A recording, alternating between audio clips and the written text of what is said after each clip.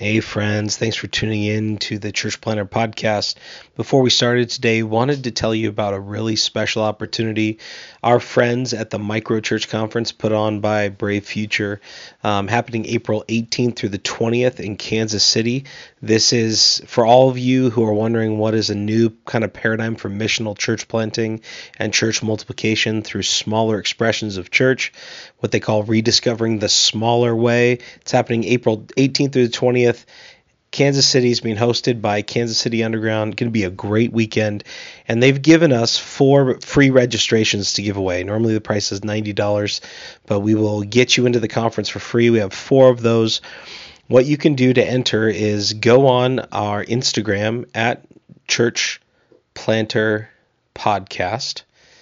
And there you'll find a DM button. Click that DM button. Send us a DM with your email on it and your name and where you serve. So you email, name, where you serve, and you'll be entered to win one of 4 Micro Church Conference registrations.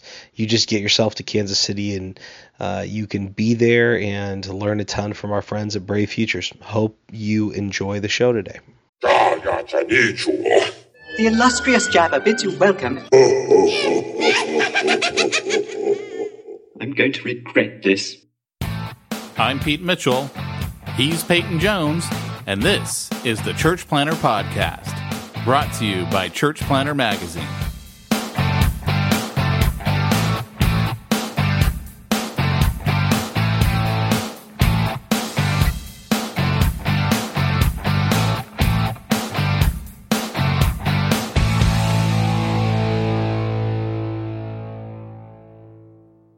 Today's episode of the podcast is sponsored by Portable Church Industries over at portablechurch.com. So I'm getting ready to plant a church again. And here's the deal. The most valuable resource you have is people. So the important thing to remember is it's worth making an investment in the people that are serving your team, your setup, your teardown, all of that. And Portable Church has actually made that a whole heck of a lot easier so that you're looking after your greatest resource, your people. Make the setup and teardown of your church easy, logical, and play a game of Tetris when you're packing up and unpacking. And trust me, that will pay out dividends to your church plant in a way you never expected before. Again, head on over to portablechurch.com. And remember, if we don't believe in it, we're not going to tell you about it. portablechurch.com. But you know what's better than that, actually, is having an established building. You don't got to pack up every week. Oh, wait, wrong thing to say after a sponsor, huh? Sorry. Hey, welcome to the Church Planter Podcast. Oh, wait, hey, Church that's your Planter. one. This is Pete Mitchell, and that was Peyton Jones. Hey, but if you like anything from this podcast, please send the appreciation letters to me. And, if you don't like anything, it's probably Pete, because, recently we've gotten some comments where people have gotten us a little confused. I would just like to point out that we had someone else reach out to us about sponsoring the podcast. And so I think you're feeling a little randy with Portable Church. Because I'm not, but I listened to an old podcast from, I don't remember which one it was, but dude, it was I think it was Preaching Series number 8. Can you believe that? And it just came up on my iTunes. For some reason, it was in my iTunes and it was on autoplay. And I decided to give it a listen, and it was funny. I mean, normally I don't think I'm funny, and our podcast is, it is what we're just talking. But I was listening. I normally think I'm funny. Oh, man, I'm telling you what. I was like, this is like, we're not trying to be funny every time we get on here, but I think Pete and we amuse ourselves. And that's part of just what this friendship is, but it's 2 guys amusing themselves. Why did that sound wrong? Hold on. Alexa, turn off my office lights. You're just showing off now. Wait. I'm trying to see if I can trigger anyone else's office lights in their office. You remember that when we used to do that? Yes. Alexa, turn on my office fans. Oh, much better. It's getting too hot here in the old Mitchell office. That's so funny. Yeah, we used to trigger. Used to trick us, right? We'd be like, "Hey Siri." We did. We did. We did. We saw one commercial that like someone was messing around with the Google Home, whatever it is. I don't have one. And we were like, oh, we got to do that. We're like, hey, Siri, go to PeytonJones.Ninja and stuff like that. Hey, Siri, mail off a check. Make an automatic deposit of $5,000 to the next Nigerian prince. It emails me. Something like that. I like it. So what's new with you this last week? Dude. I missed my calling as a lawyer, apparently. Oh, yeah? You will find that hard to believe, but I had 100 and something page document that I had to send to one of my relatives who's an attorney to look over for a little matter that I'm entangled in at the moment regarding my house. And he was like, dude, you missed your calling as a lawyer. That is fine work. So nice. Yeah, it was kind of cool, but I had blood drawn this morning. Ooh. So I'm a little dizzy, a little punch drunk.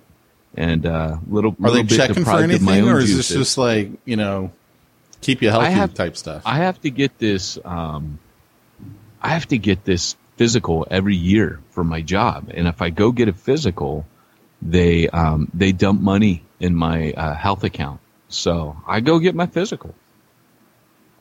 I wouldn't, but hey, I think that's great. Hey man, it's good money. I mean, I can't argue with it. I've been debating whether or not I should go to the old urgent care, but I have not. I've said, hey, you know what? Nothing's gonna happen. Petey's invincible. Petey's gonna live forever.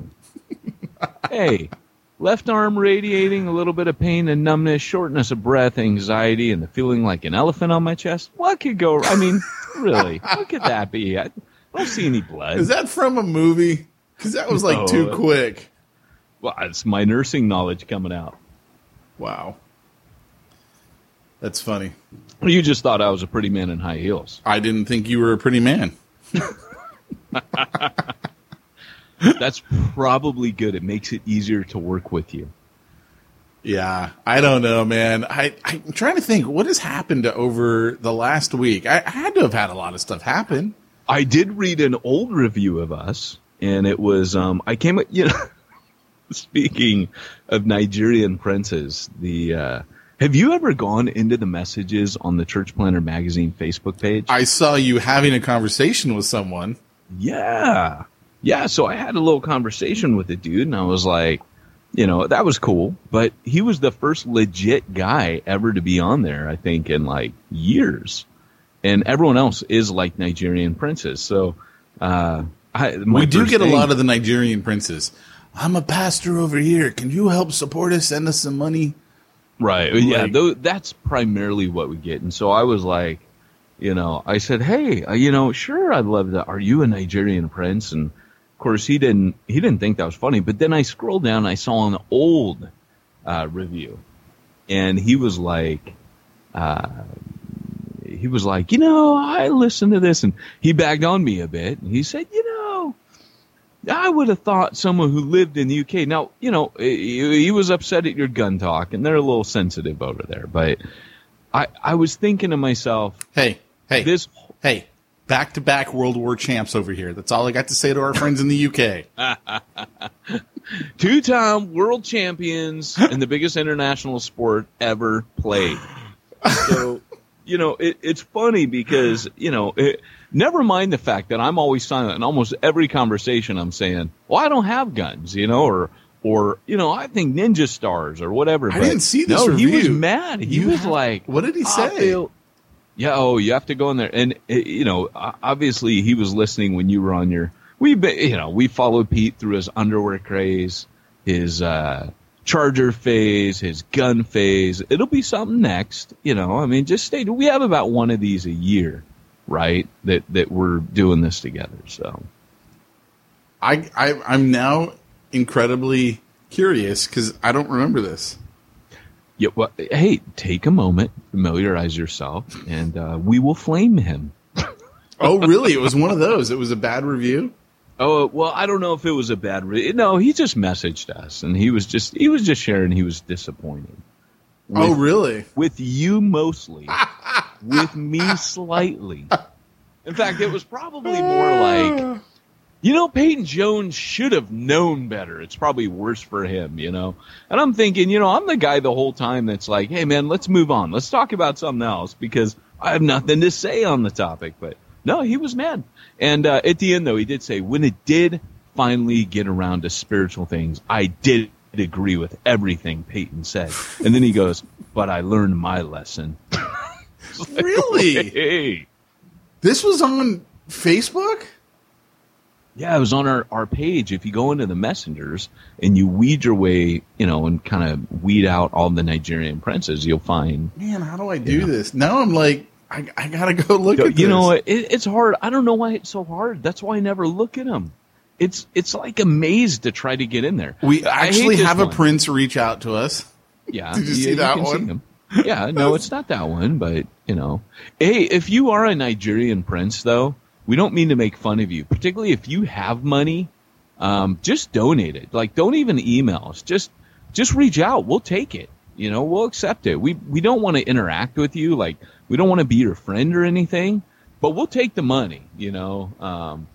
Pete, it's funny because you might think with his red hair and baby white skin that there's no way he could be tied to a Nigerian prince. But I'll have you know, if Pete does a saliva swab and the DNA genetics test that you mail away for, we'd probably all be in for a surprise. He'd probably be on the next commercial going, hey, I thought for sure I was of Irish and Scottish descent, but I did the test and I'm related to a Nigerian prince. And I made $2.1 million. And then it'll say in parentheses, over his lifetime. Yeah, I am a Nigerian prince. Pete, you're whatever you want to be. Well, for all of our friends in the UK, I am actually going to another shooting training this evening. This will be support hand training. That's where you shoot one-handed with your non-dominant hand. So I'm a righty, and I'll be shooting lefty. And, we got to practice for, hey, we had another shooting yesterday. Actually, I think they wanted it to be bigger than it was. Like, that was what I took away from the media. At first it was like 6 people died, and then it was 4 people died, and then it was, 2 people died, and the guy killed himself. And like, it kept going down and down and down. It was like that. It's funny you mention that, because it actually was a little bit like There Were Sharks for Blood. Actually, there's a famous, not so famous, I knew who he was, but on Twitter, there was a gamer who was there who won the 2000, I don't know what year, championship, like 16 or something. And he got he got shot in the thumb. Which for him, yeah, wow. I mean, that's. Hey, I don't care where you get shot. Getting shot is not like. No kidding, right? I mean, you'd rather it be a finger than an abdomen. You know what I'm saying? But he just was saying, wow, I'm really fortunate. You just survived. And there was a media guy, like a journalist, who goes, hey, I am so sorry to hear about this. Obviously, your safety is of utmost concern and top priority. But when you get a minute, call me. It was kind of like, and people just started like trashing this dude, like, hey, man, show respect. And then all the bad stories, everyone's like, when my father was murdered, the media, it was bad. And I was just like, yeah, dude, you really got to like, but they were like sharks, in a feeding. They really were. And it's kind of interesting to me because, we talked about this last week that I'm really wondering, are we seeing the end of modern civilization? I mean, certainly pleasantries are gone nowadays. Like, there's no discussing. We can't disagree on issues without someone calling the other one a Nazi. Like, that's just how we talk now. My favorite little golden book is called Everyone Who Disagrees with Me is Hitler. Oh, and really? Then it says, and then the subtitle is a children's online guide to political discussion. Wow. And it's got Hitler riding on a sled through space with a rainbow trailing behind him. It's a great picture. I was thinking about this morning. I was like, okay, so Trump keeps getting closer and closer to either getting impeached or who knows, right? Like, even though the whole Russian thing was, it's been proven to be a hoax, it doesn't matter. Like, they've taken it and they're going for blood. Like, neither side likes this guy. Like, Republicans don't like him, Democrats don't like him. Right. And the whole time I'm sitting there watching this going, okay, we got literally the Catholic Church is now imploding. We got mega churches across our nation imploding. I think we might be watching the United States implode. I'm like, so is this how the end times actually comes around? Is like everything just gone? I don't know, man. Yeah, it's hard to say, man. I don't know. You know, and here's the thing. Just a little word to our UK friend who I didn't even bother to check the date. It was, I figured it was sometime in the last year, being that it was bagging on Pete's gun. Yeah, no, it could have been any time. Let's be fair. Could have been what? Anytime? It could have been any time. Well, here's the thing. Welcome to Smack Talk, by the way. Ladies and gents, we speak to church planners. And when I hear a guy who's like, hey, by the time I got spiritual, I'm thinking, kind of like Jesus said to the Pharisees, you know neither the scriptures nor what it says about such and such. Here's the deal. And I know those are fighting words, but here's the deal.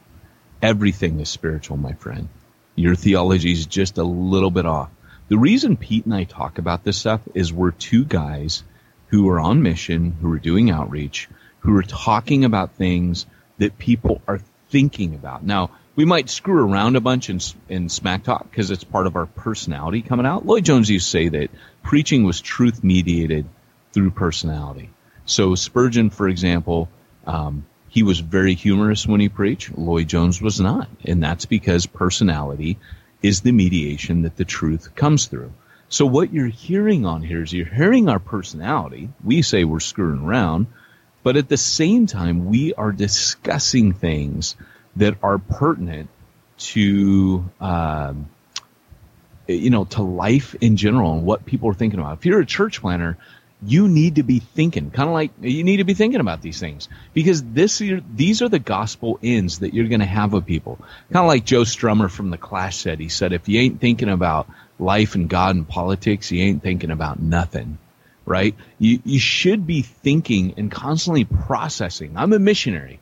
So the reason I spent time in the UK, my UK friend, was because I left my own culture, went to your culture, and had to ask the question, why is UK culture failing miserably to reach its own? Just like America is right now. I came back, and when I left, America wasn't doing too bad.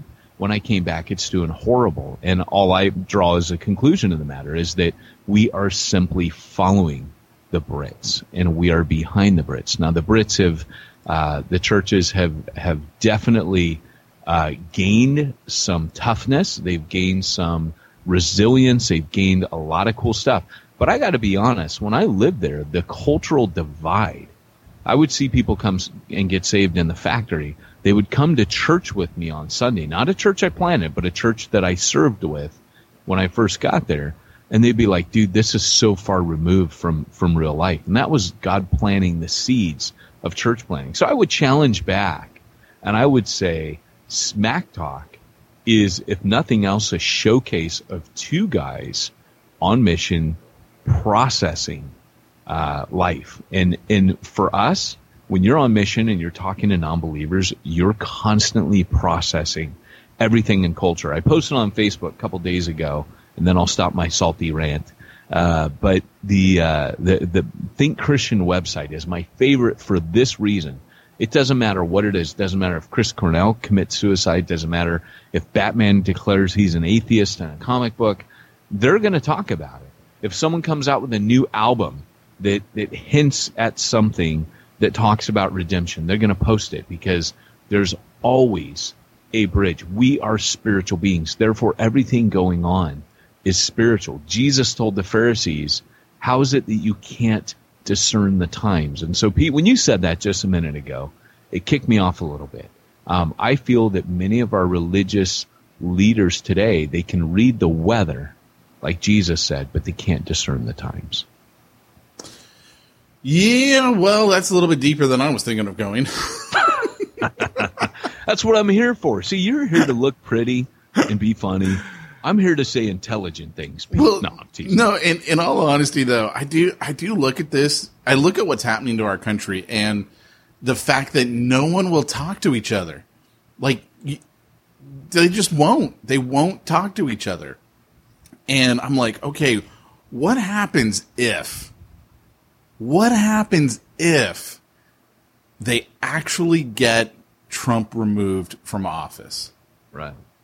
And I'm like, okay, do you guys realize that all of his supporters are like massive gun owners, and they're half like crazed right now anyway? I'm like, right. And I'm not trying to say if you're a Trump supporter, you're crazed. I mean, as we've said on the show, I'm not a Trump supporter.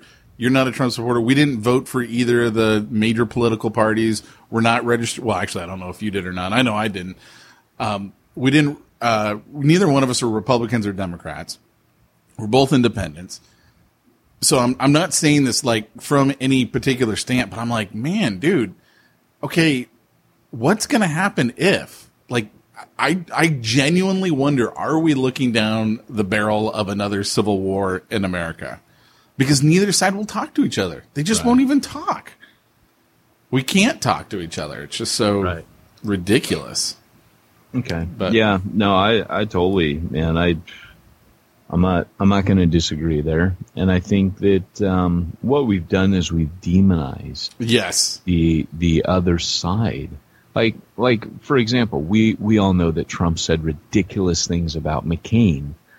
Things where you go, dude, how are you even president again? Like, you did you really, like I tweeted, I don't speak out often, but when he called, I can't remember her name. Omarosa.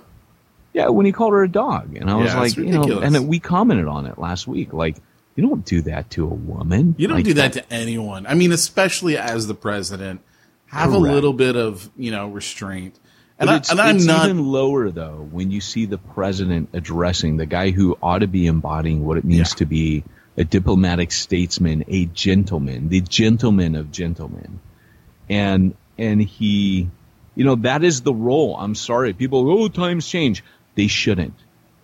They shouldn't. There's too many lives and too much at risk for people sitting in their armchairs eating their potato chips, watching Fox News to comment and say, well, times have changed, or whatever news channel. It doesn't have to be Fox. I'm not taking a swipe there.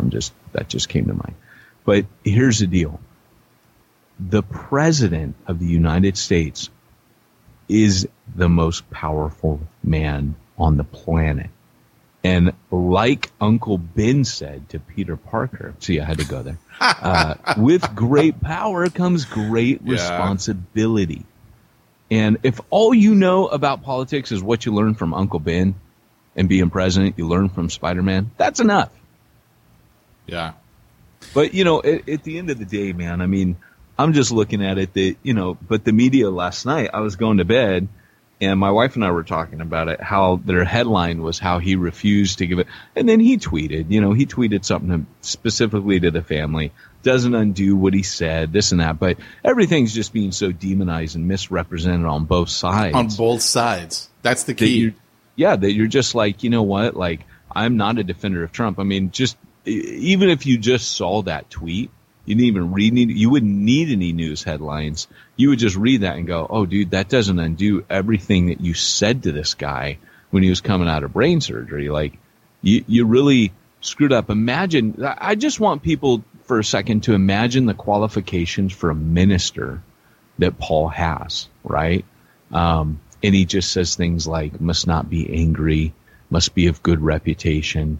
That's for a minister of the gospel, right? It's not a far stretch to say, well, if a minister of the gospel in Paul's day, they weren't like pastors of thousands typically.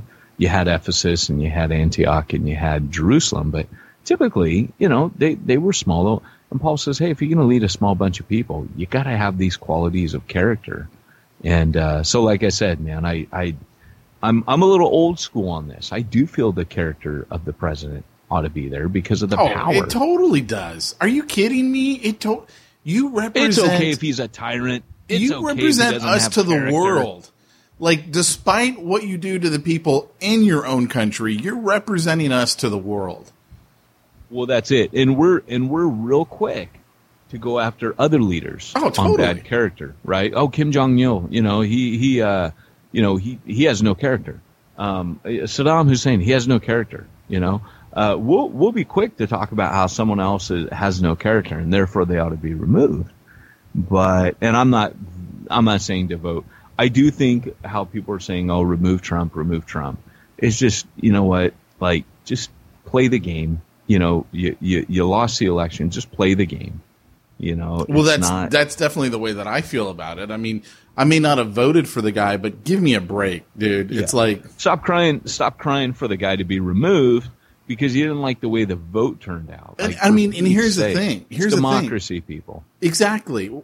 I mean, we, as a conservative, when Obama got elected, I wasn't like, oh, we got to get him out of office. It was like, dude, he's the president. We got to suck it up for 4 years. Oh man, 8, right? It was like one of those, but it wasn't like the temper tantrum that we have today. But let's be fair about this. Like, there was a unique vacuum in politics at the moment where you could have a guy like Trump who literally just bags on everyone, tearing them down publicly. And everyone was like, yeah, that's what we need. We need someone to finally tell these guys off. And that got him elected. That was it. You had the absence of anyone who seemed like they had a backbone or something really to say. And I think that's why Bernie Sanders, for at least a big cross-section of America, he had something to say. And for those of you that are like, oh my gosh, I did not support Bernie Sanders at all. But again, this is what we're saying is people aren't able to talk to each other anymore. Yeah. Like, if you're ready to turn this off, you're just part of the problem because I can't hear that. At least I thought I was safe here. Pete and I are backing up and talking critically. We're just trying to critically think and observe and stand outside here.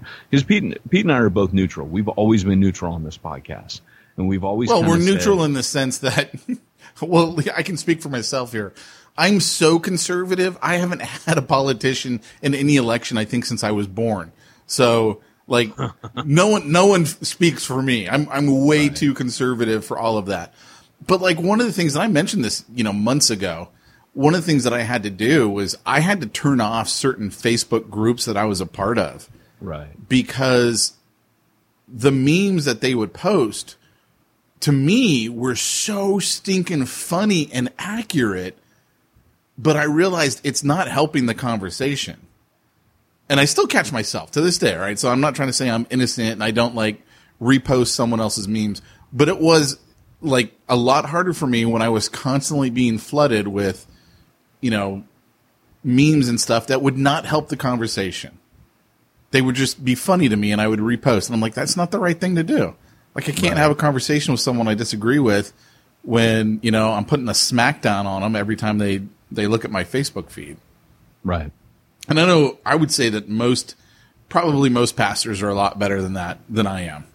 That's just, I don't know, man. I don't know. I think people like living in an echo chamber because for me, right, like, I think there's great stock in the way the British do it, right? They have that shadow cabinet where it's the opposing parties and they make a cabinet of advisors from the opposing side. And it brings balance so that you're still leading the country together. But the shadow cabinet is not, they're not the ones in power. And that is such a healthy system that you've got, you're still getting that input and people are still, for the good of the country, trying to move the ball forward. And you're hearing those perspectives. That, to me, is where we've lost. And I think that's what McCain embodied to a lot of people was, they said that he could cross the aisle. And, some people are like, that's traitorous. No, he was trying to get things done for the good of America. And I think that's where other people appreciated him was he was like, well, look, we've got things we disagree on, but we've also got things we agree on. Let's move forward together on those. And I'm going to be a gentleman, and I'm going to reach across and shake your hand, give you the respect. Now, for me, politics is because on the one hand, I'm talking about this guy ought to have character and he ought to hold himself a certain way, and yet I don't trust any of them. right? So I never pin my hopes to politicians. Yeah. And so I'm saying this in theory only, realizing that for me, my view of the presidency is you might go in there with ideals, but probably the truth is you probably pretty much fried your character to get there in the first place. Not necessarily always, but probably by the time you leave, you've gotten your hands so dirty that you probably, you gotta go to bed at night thinking the ends justifies the means. Well, look at this latest thing to come out in the New York Times, the sex abuse fund that Congress has. Over $15 million have been paid out to sex abuse victims by congressional members. And You're kidding me. Oh, no, the New York Times just came out with this weekend. It's a secret fund, and they showed this is the act that Congress passed. You can't go public in the era of the Me Too movement if you have to go through their channels. They're trying to save themselves. Oh my gosh! And over $15 million this is have corruption been given out. It is, yeah. But my point is what you're saying is true. To reach that point, you were probably so corrupt. And I mean, you don't have to be, but I mean, come on. It's like you can't give people power and tell them to be good boys with all that power.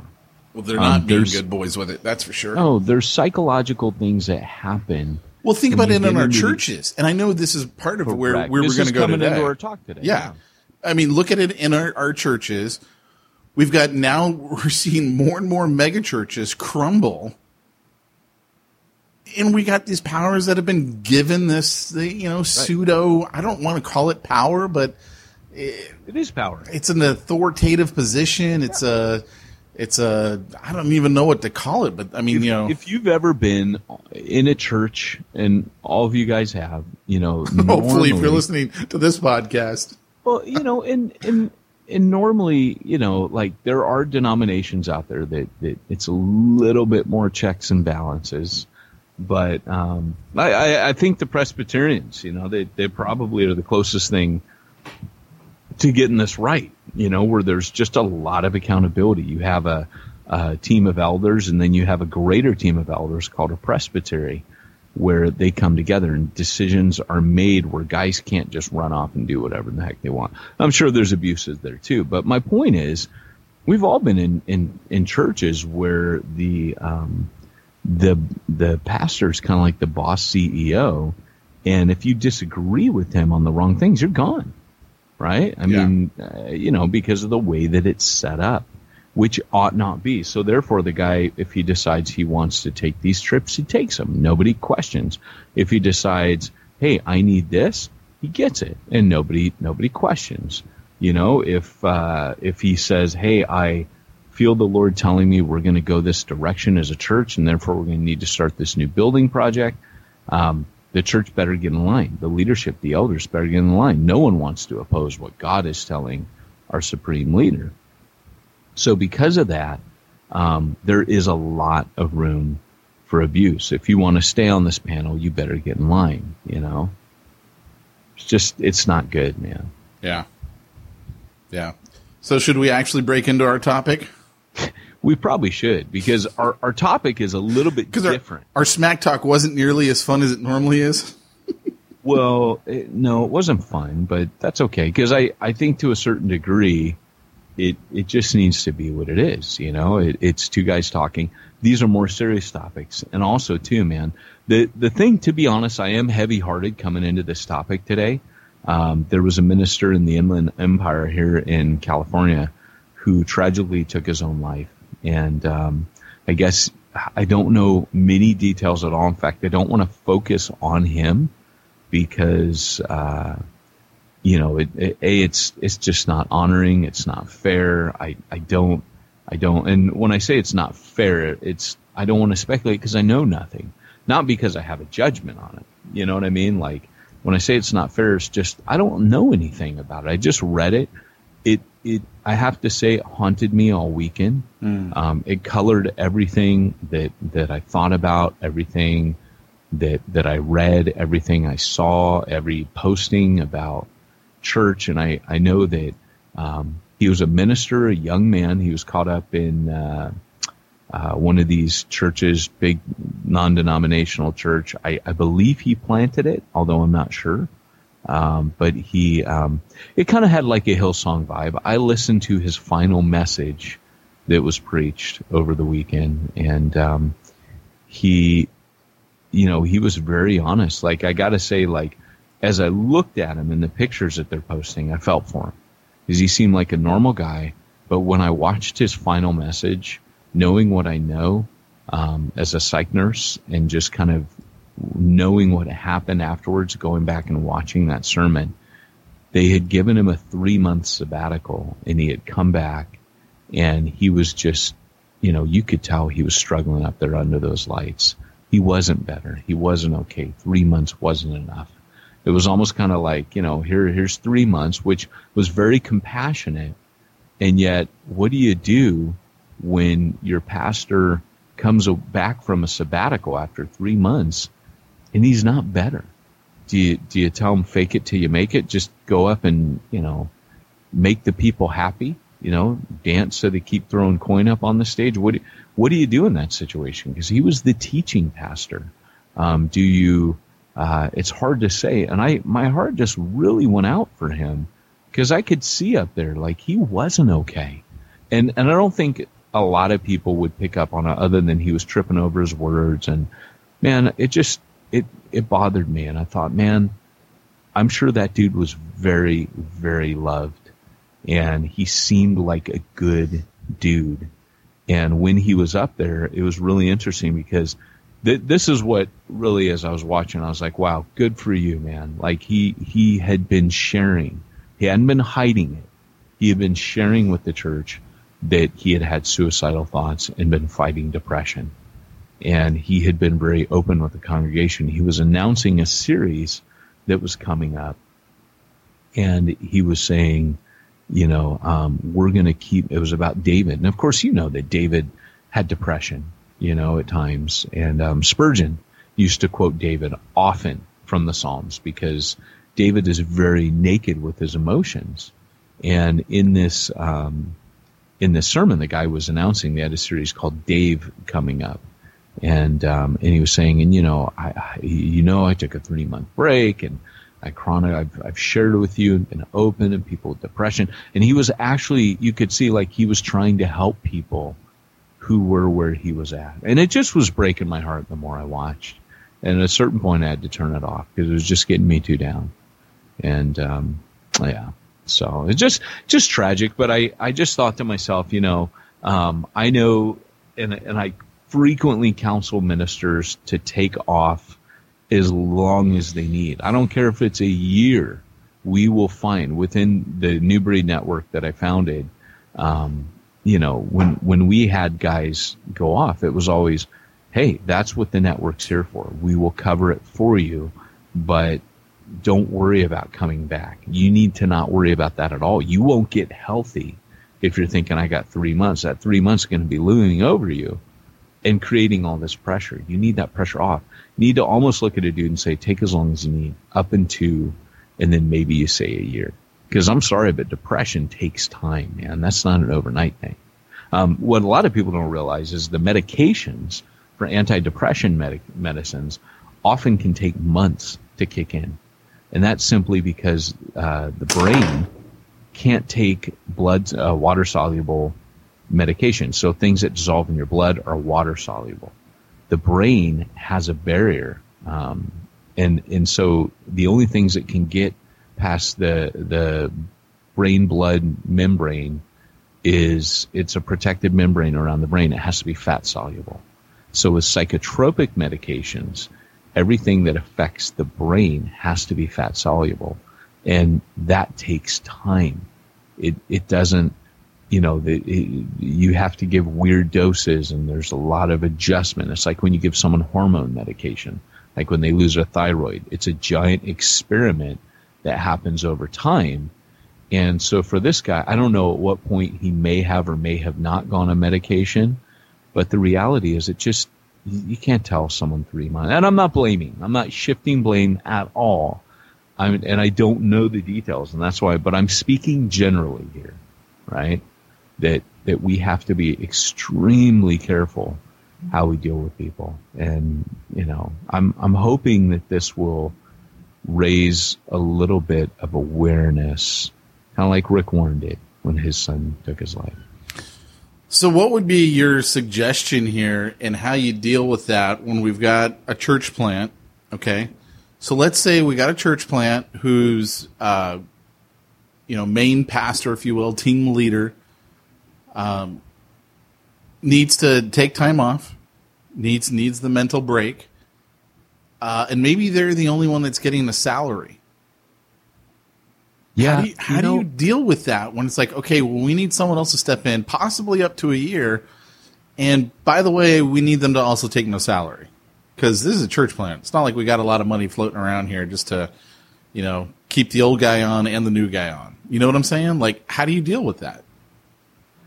It's interesting because I think that the number one thing, this is why we tell people, don't plant alone. You need a team. And my wife and I were talking about this a few months back that, in our history of church planting and talking about team leadership, what planners often do that we've noticed is they read a book like Church Zero, cha-ching, and then they'll kind of come around and say, oh, yeah, totally team leadership, and they'll grab one other person. The problem with grabbing one other person and calling it a team is it's just you and one other person. So now suddenly, let's say that one other person is a human being and has a life. There's not a team. It's more like now when you go off, you dump everything on that person, right? And so you don't feel the freedom to do that. But if you have a true and proper team, multiple people that you can, say like a team of 4 or 5, 3's even better, but not ideal. But at that point, then you're not burdening the same people all the time. So when it comes time for you to take a leave of absence, you really have a team that can stand in for you. And what I found is we're really good at talking about team. We're just really bad at ensuring that it's there. And Ender and I have talked that if we ever were to go back to leading a network, because New Breed Network is still there, being led by Matt Fretwell, but we no longer lead it. And if I were to go and lead it now, Ender and I have said that we would make sure before because we were always like empowering. We were always like go go go go go go go go. And I think at this point I would have a little bit of a kind of like Jesus, go but wait first. Make sure you got everything you need. Of course, Jesus was telling them wait for the Holy Spirit, but I think I would say make sure your team's in place. And I think Paul, to be honest, to be fair, in his trajectory of church planning, he's trying to go as fast as he can at first. And then when you see him start to build teams in his third missionary journey out of Ephesus, he's trying to go as safe as he can. He's got that balance. He's still trying to go fast, but he's working smarter, not harder. He's gathered in one place all these guys to make a team, and then he sends them out in teams to plant out of Ephesus. And he's not going as fast, but in one sense, he's creating church plants that last longer and go the distance, or safer plants. And I think his impact therefore, because if I go fast and half my church plants fail, which has kind of been my track record in people that I send out, how fast am I really going? When you look at it in the test of time, well, I didn't go that fast, And so for me, I'm kind of starting to look back now and say, and Andrew and I, we came up with this together, that you have to have your team in place. You can't just be saying, I ascribe to team, I talk about team, but you have to say, I believe in team and I have my team. So that's the first thing. Second thing is, this is beyond your own team. I mentioned network. When you take a sabbatical, you ought to be able to reach out to other churches that you're in relationship with and say, hey, I'm going to be gone. So, for example, we had Refuge Long Beach is in the same network as another one of our churches, and that church is taking a sabbatical. And we immediately were able to send Mike Bonham over and say, hey, be there. And that pastor just gets to take a sabbatical knowing that there's another competent leader who's able to lead in another congregation standing in and stepping in. I wondered why he was going over there. Yeah, that's exactly why. That's cool. Mm-hmm. That's what a network is for. That's what it ought to be, that you can call. And if the team, if the leadership of the church that you're calling on has a team, they can sacrifice a team member for a time. It is a sacrifice, and it does cost that church that the person comes from, but that is one of the things. And then also too is help, getting counseling, getting help, getting, professional help. I do think that when a pastor has that, the church needs to collect for that. The church, if the guy's like, if I were in a church plant and I said, hey guys, because I got touched by depression for the first time in my life, personally. I've never been depressed. I'm like the buoyant bounce back kid, you knock me down. It's kind of like Rocky, when he goes, it ain't how hard you can hit. It's how much you can take the hits and keep going. That whole line there. Yeah. You have to say it as incoherent and as not making any sense until you read between the lines as possible. That's how you do Sylvester Stallone. That wasn't bad, was it? It really was right. It was very accurate. It's very funny. So, and so I'm like, that's basically how I've been. Like, you can knock me down for a day, but I'm going to get up and keep coming at it. It's like the Terminator. And, but, everybody has those moments. And for Paul, he writes about that where he says, we despaired even of life, and there are times that Paul, he uses the word despair there. I mean, that's some deep emotion there. And then he talks about, in that same letter, he talks about that, we were comforted, through our trials, and yada, yada, and the Lord came in, but he was in pain. And that's what he's trying to say, is we were down. And then of course he says we're cast down, but not forsaken. He's doing all that. I got knocked out, but the bell didn't ding yet, and all of us have been there. But for me, I had my dark night of the soul that St. John of the Cross talks about. My mom died. I got back from watching her die in a hospital room, just kind of like the World War II medic saying, more morphine, having to stand there and watch that, because she said, I'm ready, and just having to watch her struggle for breath and die slowly over a period of hours. That was traumatic. Loved my mom. Then to having to sell every scrap of possessions that she owned quickly, because her house, we had to get rid of everything.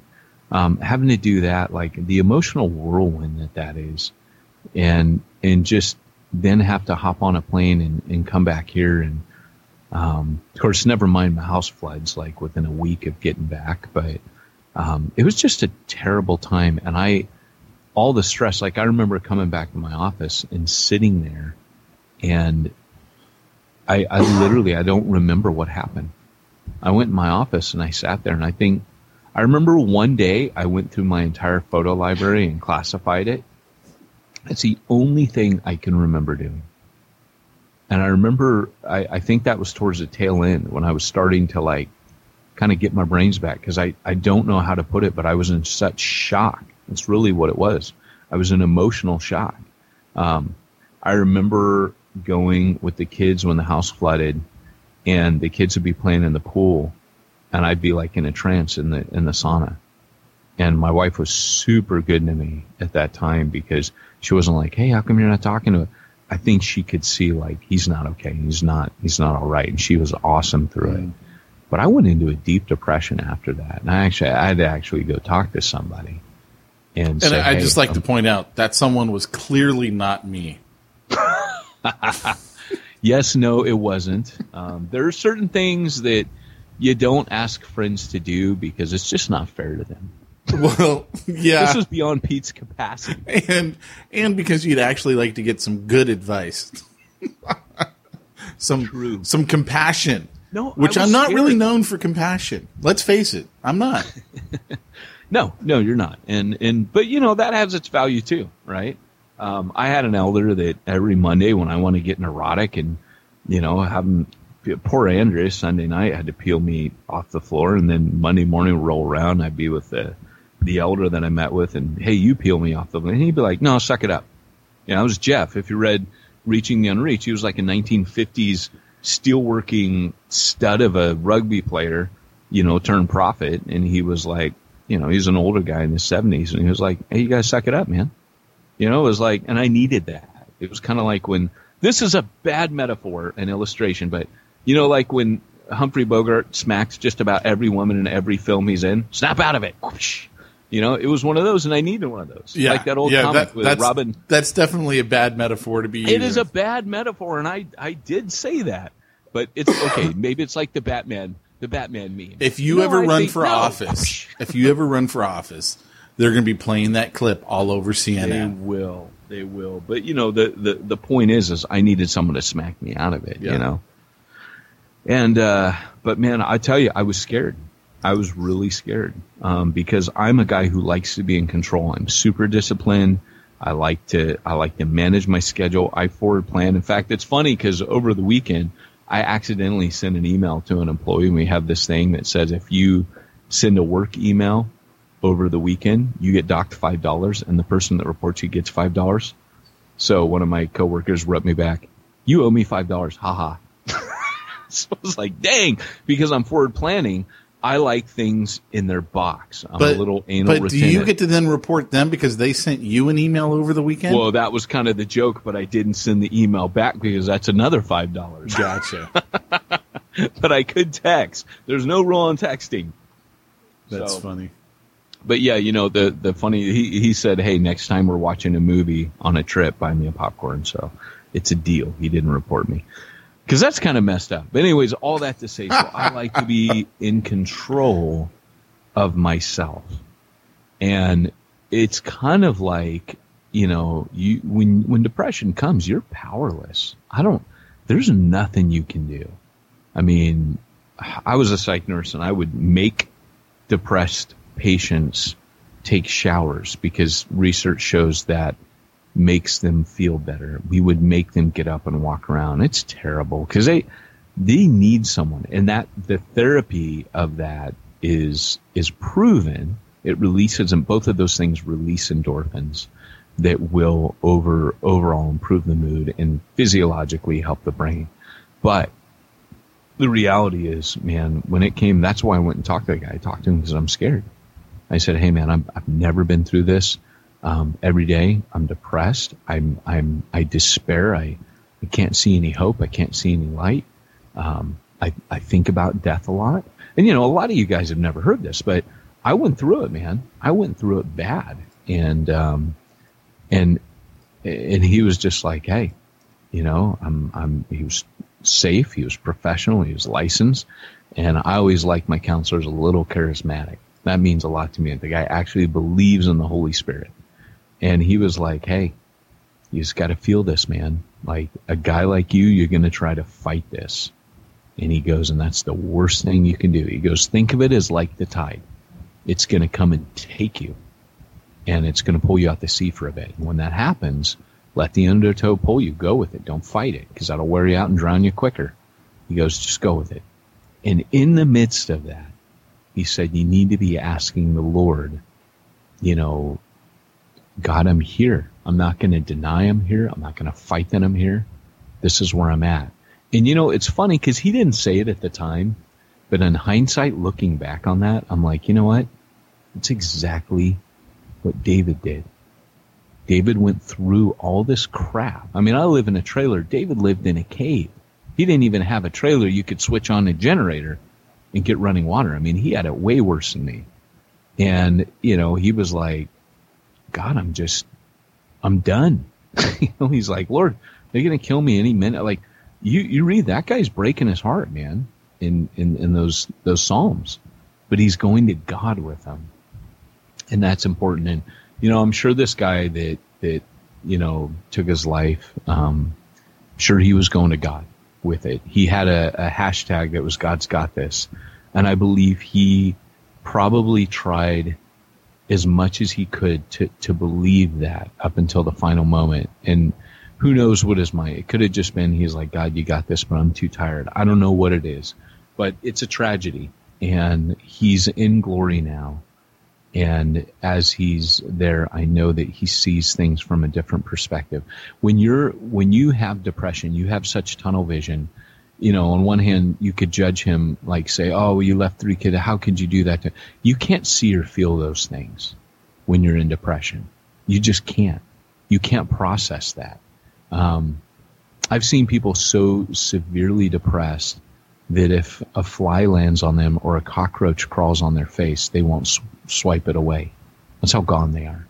And it's just that they don't have the drive, motive, or ability. And dude, it's just, now that I've tasted just a fraction of it, it's, I mean, I could tell you everything about it scientifically, but I'd never been through it. And of course, Spurgeon writes about these things a lot.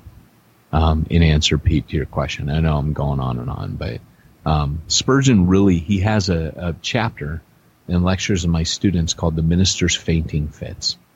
And a fainting fit is, he's not talking about when you faint in the pulpit because you're so like, you know, doing the, and God said, that I'm going to, and then you just,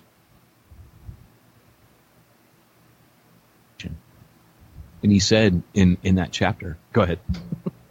No, we lost you, but you're back now. Are you serious? You lost me for what part? Just right there, right before you said go ahead. Oh. No, I was just saying, you know, like he was talking about depression, not like fainting in the pulpit. And the interesting thing is Spurgeon went through deep, dark depression, like really bad depression. So did Luther. I mean, we've chatted about all this, but Spurgeon, he knew what it was to lock himself away and not want to see anybody and just not be able to get out of bed. He struggled with that. And so towards the end of his life, it's something he never completely shook, but he learned to cope with better. There's all kinds of material written on this about Spurgeon, but he writes about it and he's honest about it. And in his Minister's Fainting Fits, he says things like, you know, like he talks about how walks. He would walk home from the chapel. He wouldn't get a carriage because, again, that whole thing about the endorphins. He didn't know the science of it back then. But he said, if I get fresh air and I get a walk in, it helps me. Well, that's all scientifically proven now. He would garden. And as he was gardening, he would kind of mentally unwind a bit.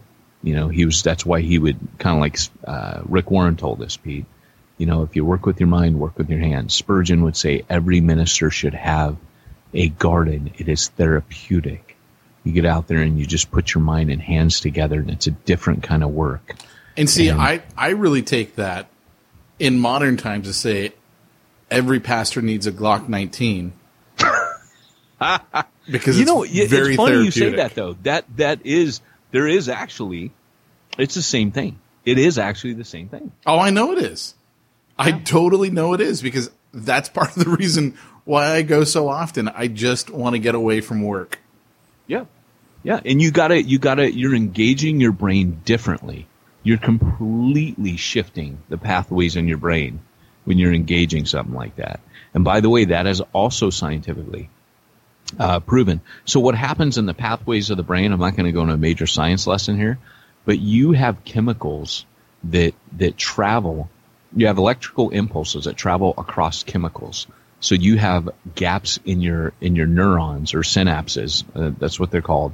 And they're like little cliffs that the electrical impulses need to jump across between cell to cell. And so they're called neuroreceptors. So when you say, oh, my synapse fired, that's saying that the electricity crossed over that gap. And you have neurochemicals that help transmit that electricity across that gap. That's where drugs come in. So if I'm anxious, I give somebody something that blocks those neurotransmitters or, the neurochemicals or neuroreceptors. So that's how those medications work. Well, when you're therapeutically doing something, what it's doing is it's taking the other pathways and it's it's building your brain's capacity to, particularly in depression, it's building an anxiety. It's building your brain's capacity to fire those synapses in a different way. And your brain needs that. It needs that break from routine, and it needs to shift the gears. And that's why we'll say things are therapeutic, because it literally will change how the brain works. Yeah. Yeah, I tell you, I mean, we've talked about this before, the whole depression problem, if you will, that people have to deal with. And, you know, I am so thankful that I don't personally have to deal with it the way that people who are going through it have to deal with it. Because I cannot even imagine having to go through that like that, where you're always depressed. Like, that's just not the way my brain functions. But I've got family members that have dealt with that their entire lives. And it is actually one of the things that concerns me a lot about my kids, because I know that it runs in my family. You know, the whole depression, manic depressive, chemical imbalances. And Right. And I worry about it, man. I'm like, you know, Yeah. are my kids going to be hit and with the thing this? is if you have that chemical predisposition, then there's a trigger. So for me, I have a family history of addiction and alcohol. And so that is something that I remember when NAM, you know, when I went to work for NAM, they're like, hey, you can't drink. And at the time I remember thinking like, oh, that's lame, you know, but I'll tell you what, man, it was very good for me when my mom died that I wasn't drinking. Yeah, but I don't think you would have drank that much anyway, because you're not one that drinks to excess. No, but I can remember before I started working for NAM, there was a little more alcohol getting poured. Not like I was secretly not enough. pouring. You know, having a wee As little a guy, dram in my office as a every day or guy anything who like that. knows how to put down some drinks, I am telling you, you were nowhere near that. But I understand that. Well, I it's get not, it. No, but it's not that. It's Yeah. more. It's more with alcoholism. It's why Yeah. you do it, right? It's that whole never drink alone thing. It's that, oh, it's been a tough day. You know, I think I'll pour a drink. That's where the danger is, and I've always been extremely sensitive to that within myself. I would talk to Andrea when I would have those inklings and say, hey, just, because Andrea and I are pretty honest about stuff, you know, like if I have some, I'm going to tell her, you know what I mean? Like better to just tell my best friend and my partner and my, she's sitting right here. That's why I'm saying all these lovely things about her. But it's better to tell her, because she is the one God has put in my life to be there when I'm struggling. And so, you know, to just right up front say, hey, I'm drinking more than I should be right now, and I'm a little worried about myself. I'm just telling you this so that I have accountability. Like that's what you need to be doing. You need, You know that what's with funny your spouse. is, as you were saying that, I'm thinking about this conversation. What would happen if I had that conversation with Jamie? What was funny is, in that instant, I was like, she would say to me the exact same thing I'd say to her. Stop drinking. I was like, That is so your guys' wow, relationship. we really are right for each other. She'd be like, suck it up, man. Pretty much. Yeah. Be great. But, you know, you tend, but that's okay, because that's your guys' rhythm, you know. And you know, here's the thing, man, is at the end of the day, you're going to need people, you're going to need friends, you're going to need people outside of the church that don't judge you. I think if your only support system is the place you work, aka the church, unless you're a Bible planner or minister, BibleInnerCircle.com. Tom Payton sent you extra commission from me, right, Pete? Sure. And, but I mean, honestly, you need people outside of that catchment to be there with you. And guys, the other thing is you know, don't for a second buy the lie that happens. When this happens, you always, the interesting thing about suicide is when someone commits suicide, it plants a very strong alternative to, you know, in people's minds. Like, Yeah. for example, Yeah. when when someone in a high school commits suicide, there will usually be follow-up suicides on top of that.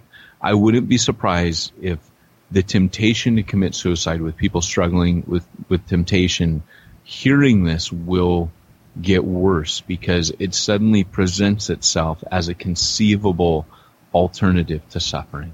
It's right there as a ready-made solution, and that's the danger of it. And I would just say to anyone struggling, don't buy that lie. Don't look at it as, hey, I need to. That's going to be me. That's where the enemy. That's where your own thoughts will come in. If you are depressed, you have morbid thoughts, anyways. You have hopeless thoughts. You have thoughts that are very cynical and defeatist. You need to fight through those. And the best thing you could probably do, just something that you could do immediately on this call. We've talked about prayer. We've talked about friends. We've talked about help. We've talked about, things you can physically do. But one of the other things that you can do that costs you nothing and is completely anonymous is to call the suicide prevention hotline. You just call them and tell them they don't need to know your name. They don't need to know where you are. They're not going to send the SWAT team hunting after you. You can just call and talk. What do they do on those calls? They listen to you. Is that all it is? They just talk? Yeah, and if you're really in a place of danger, they'll tell you, hey, you need to call 911. And but they're not. It's a non-threatening alternative. You call them and you talk to them and say, I want to kill myself. And they're not going to be like, oh my gosh, it's not like calling 911. That's what they're there for. They're there to hear you and they're there to talk to you. And that's what they're equipped to do. And, think about the person that says, you know what, I'm going to be there. They're usually people that have lost somebody to suicide and they do care. They're there because before we cut out, let's also address the question, because we're dealing with people in ministry, what happens or what steps should they take? Should someone in their church, family member, friend, whatever, come to them and say, I'm thinking about suicide? What should they do? Yeah. So that one is very, very tough because you have a legal responsibility as a minister. There's two things. One is ideation. There's two things that you look for as a someone in the psych field. They both begin with the letter I. There's suicidal ideation and there's suicidal intent. So the ideation is I'm thinking about suicide. I want to commit suicide. The suicidal intent is I have a plan and a time and a place. And so what we assess when we're talking to people is the ideation first. How long has this been? What do you think? What are you thinking about? Yada, yada. Then we move into the intent. How have you thought about how you're going to do it? Have you thought about when? Do you have and we start asking all that. And then we ask them, have you attempted before? And yada, yada. And often, people that even attempt suicide, it's not what they really want. They just don't want to feel what they're feeling. That's the saddest thing about it is people who commit suicide don't really want to die. And I think that's the most heartbreaking thing about it. So when you're looking at it as a pastor, if it's suicidal ideation, you get them help in the form of counseling, and you listen to them and you get them treatment. If it's suicidal intent, that's why we have something which is I am going to commit suicide. Like if I leave this office here, I'm going to go hang myself. Then you say, okay, well, look, I'm here for you. Let's get you the help you really need, which is let's get you into a place right now that's going to keep you safe. And you call, but I don't have insurance. Oh well, it's like, and you don't call the center. You need to call. Really, you call the police, and you can call an ambulance. But just call 911. Tell them I have someone here who, needs to be kept safe. They're a danger to themselves, And then someone might say, well, what if they run out of my office? Well, they might run out of your office. Still call. Then I feel bad because they came to me as a pastor. Well, you're going to feel worse when they end up dead. And you think, well, they came to my office and I didn't do anything, and they went home and hung themselves. And that happens. And so, people in my church, I do tell them, look, if you come to me and you talk to me, I will help you through it to the best of my ability. But if I feel that I can't help you, then we will get you treatment. And, you sometimes have people who they have a disorder, a psychiatric disorder, or more of a personality disorder, like borderline personality disorder. That personality disorder uses suicidal threat or threat of suicidal harm as a means of seeking attention. And so what they'll do is they form a codependency with someone like a pastor or someone in pastoral authority, and they'll do this, and you'll see it.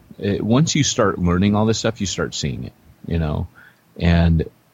And what I've learned to do as a pastor is I tell them, if you come to me once, we will get you treatment. If you come to me twice with this, the next time we will put you on a hold, a legal hold, a 48-hour hold, because, that's what you're going to need. So I let people know that I right away perceive their personality disorders, that, hey, I have a responsibility. And you do have a legal responsibility. It's like if a teacher is approached by a child who says, I'm going to kill myself, they have a legal obligation. They can go to jail for not reporting that. It's the same thing as if someone comes and says, I'm being physically abused by my husband or my parents. You don't have a choice anymore. And so in that sense, I'm not saying you got to call the police because someone comes to you and says, I'm going to kill myself. I'm saying you look at ideation and you look at intent and you make the judgment. You still have to get them help. And so the question is, who are you going to call? So in that case, you get them in to see a psychiatrist or a therapist. You start with a therapist, perhaps, if you're not that concerned. And then the therapist some therapists can prescribe medication, others cannot. So it just depends, and if they feel it's above their head, they'll refer them to a psychiatrist. So that's how it works. Well, cool, man. I'm grateful that you shared all that. Yeah, and if you guys are ministers and you don't know where to turn, you can write us. I know we joked around about Nigerian princes writing us all the time, but we would want to hear from you guys. And if there's something Pete and I can do to help you, by all means, write in. And when he says us, he really means Peyton. Yeah, but the thing is that I don't want to read another headline. Yeah. Like I read. I mean, my heart's just going out to him. I wish I knew him. I wish I could have, part of me thought, because he was a church planner at one time, part of me thought, did he listen to this show? He's not far. I know a lot of people that know him. It's possible that at some time or another, he was a podcast listener here and heard things. Are there things that we could have shared? So, all those things that I just think, I know that when I look at the numbers of people that, I just looked yesterday, Pete, the number of people that listen to this podcast, I know that there are others out here right now listening to this podcast that say, I'm not too far from that. Sure. And, so let me just do something we don't normally do on here, Pete, and I just want to pray. Sure. Lord, we just lift up any of our podcast listeners that are struggling and in even what John Bunyan called the slough of despair, that place where they can't get out of the swamp and they're trying to get out. Lord Jesus, even David said in Psalm 40 that he was in a dark and slimy pit, that he couldn't crawl out. And he said, but I waited, and I waited for the Lord on high, and he heard my cry, and he reached down and he pulled me out. And Lord, I know when David's talking about that he felt powerless, and all he could do was call to you. And I pray for those that find themselves today in the same place, with the same just pain and struggle and hopelessness. I pray that you would break through and show them even their thoughts are a part of the chemicals going on in their brain. That negativity, it's not reality. It's not real. They feel it. It's strong, but it's not truth. And so, Lord, I just pray that you would break through for them, set them free, Lord.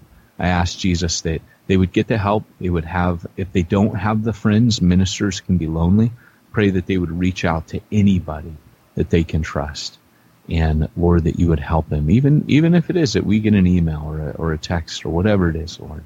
I pray that you would just help prevent anyone in that situation, Lord, from following suit and going the same route. And for that family, Lord, we do pray for the family of that minister and for that church and for the people that were there praying for him and hoping for him and waiting for him to return. We do ask, Jesus, that you would just minister to them, draw near to all of them, Lord. I know it's going to hurt for a long time, and those poor kids, Lord, it's going to hurt, and it's going to affect them deeply. But we pray for your grace, Lord. We pray for your presence. In Jesus' name, amen. All right, man.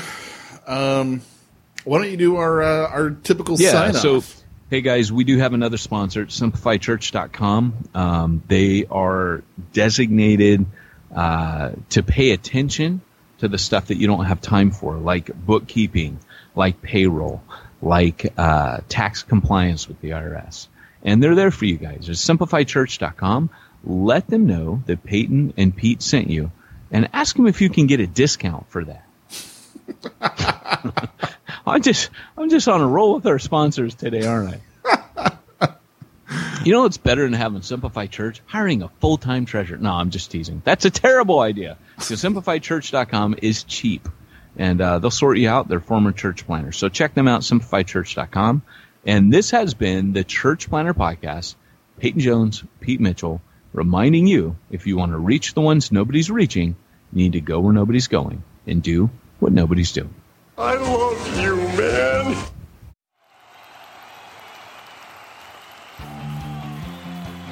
Thanks for joining us for another weekly episode of the Church Planner Podcast with Pete Mitchell and Peyton Jones. We'd love to hear your comments on this episode of the Church Planner Podcast. Visit us online and let us know what you thought at churchplannerpodcast.com. If you subscribe to us via iTunes and have enjoyed the podcast, leave us a positive review. The more positive reviews we receive in iTunes, the more iTunes will promote us to other church planners who would benefit from this show. This podcast is brought to you by the Church Planner Magazine, which is available in the iTunes newsstand or online via churchplannermagazine.com.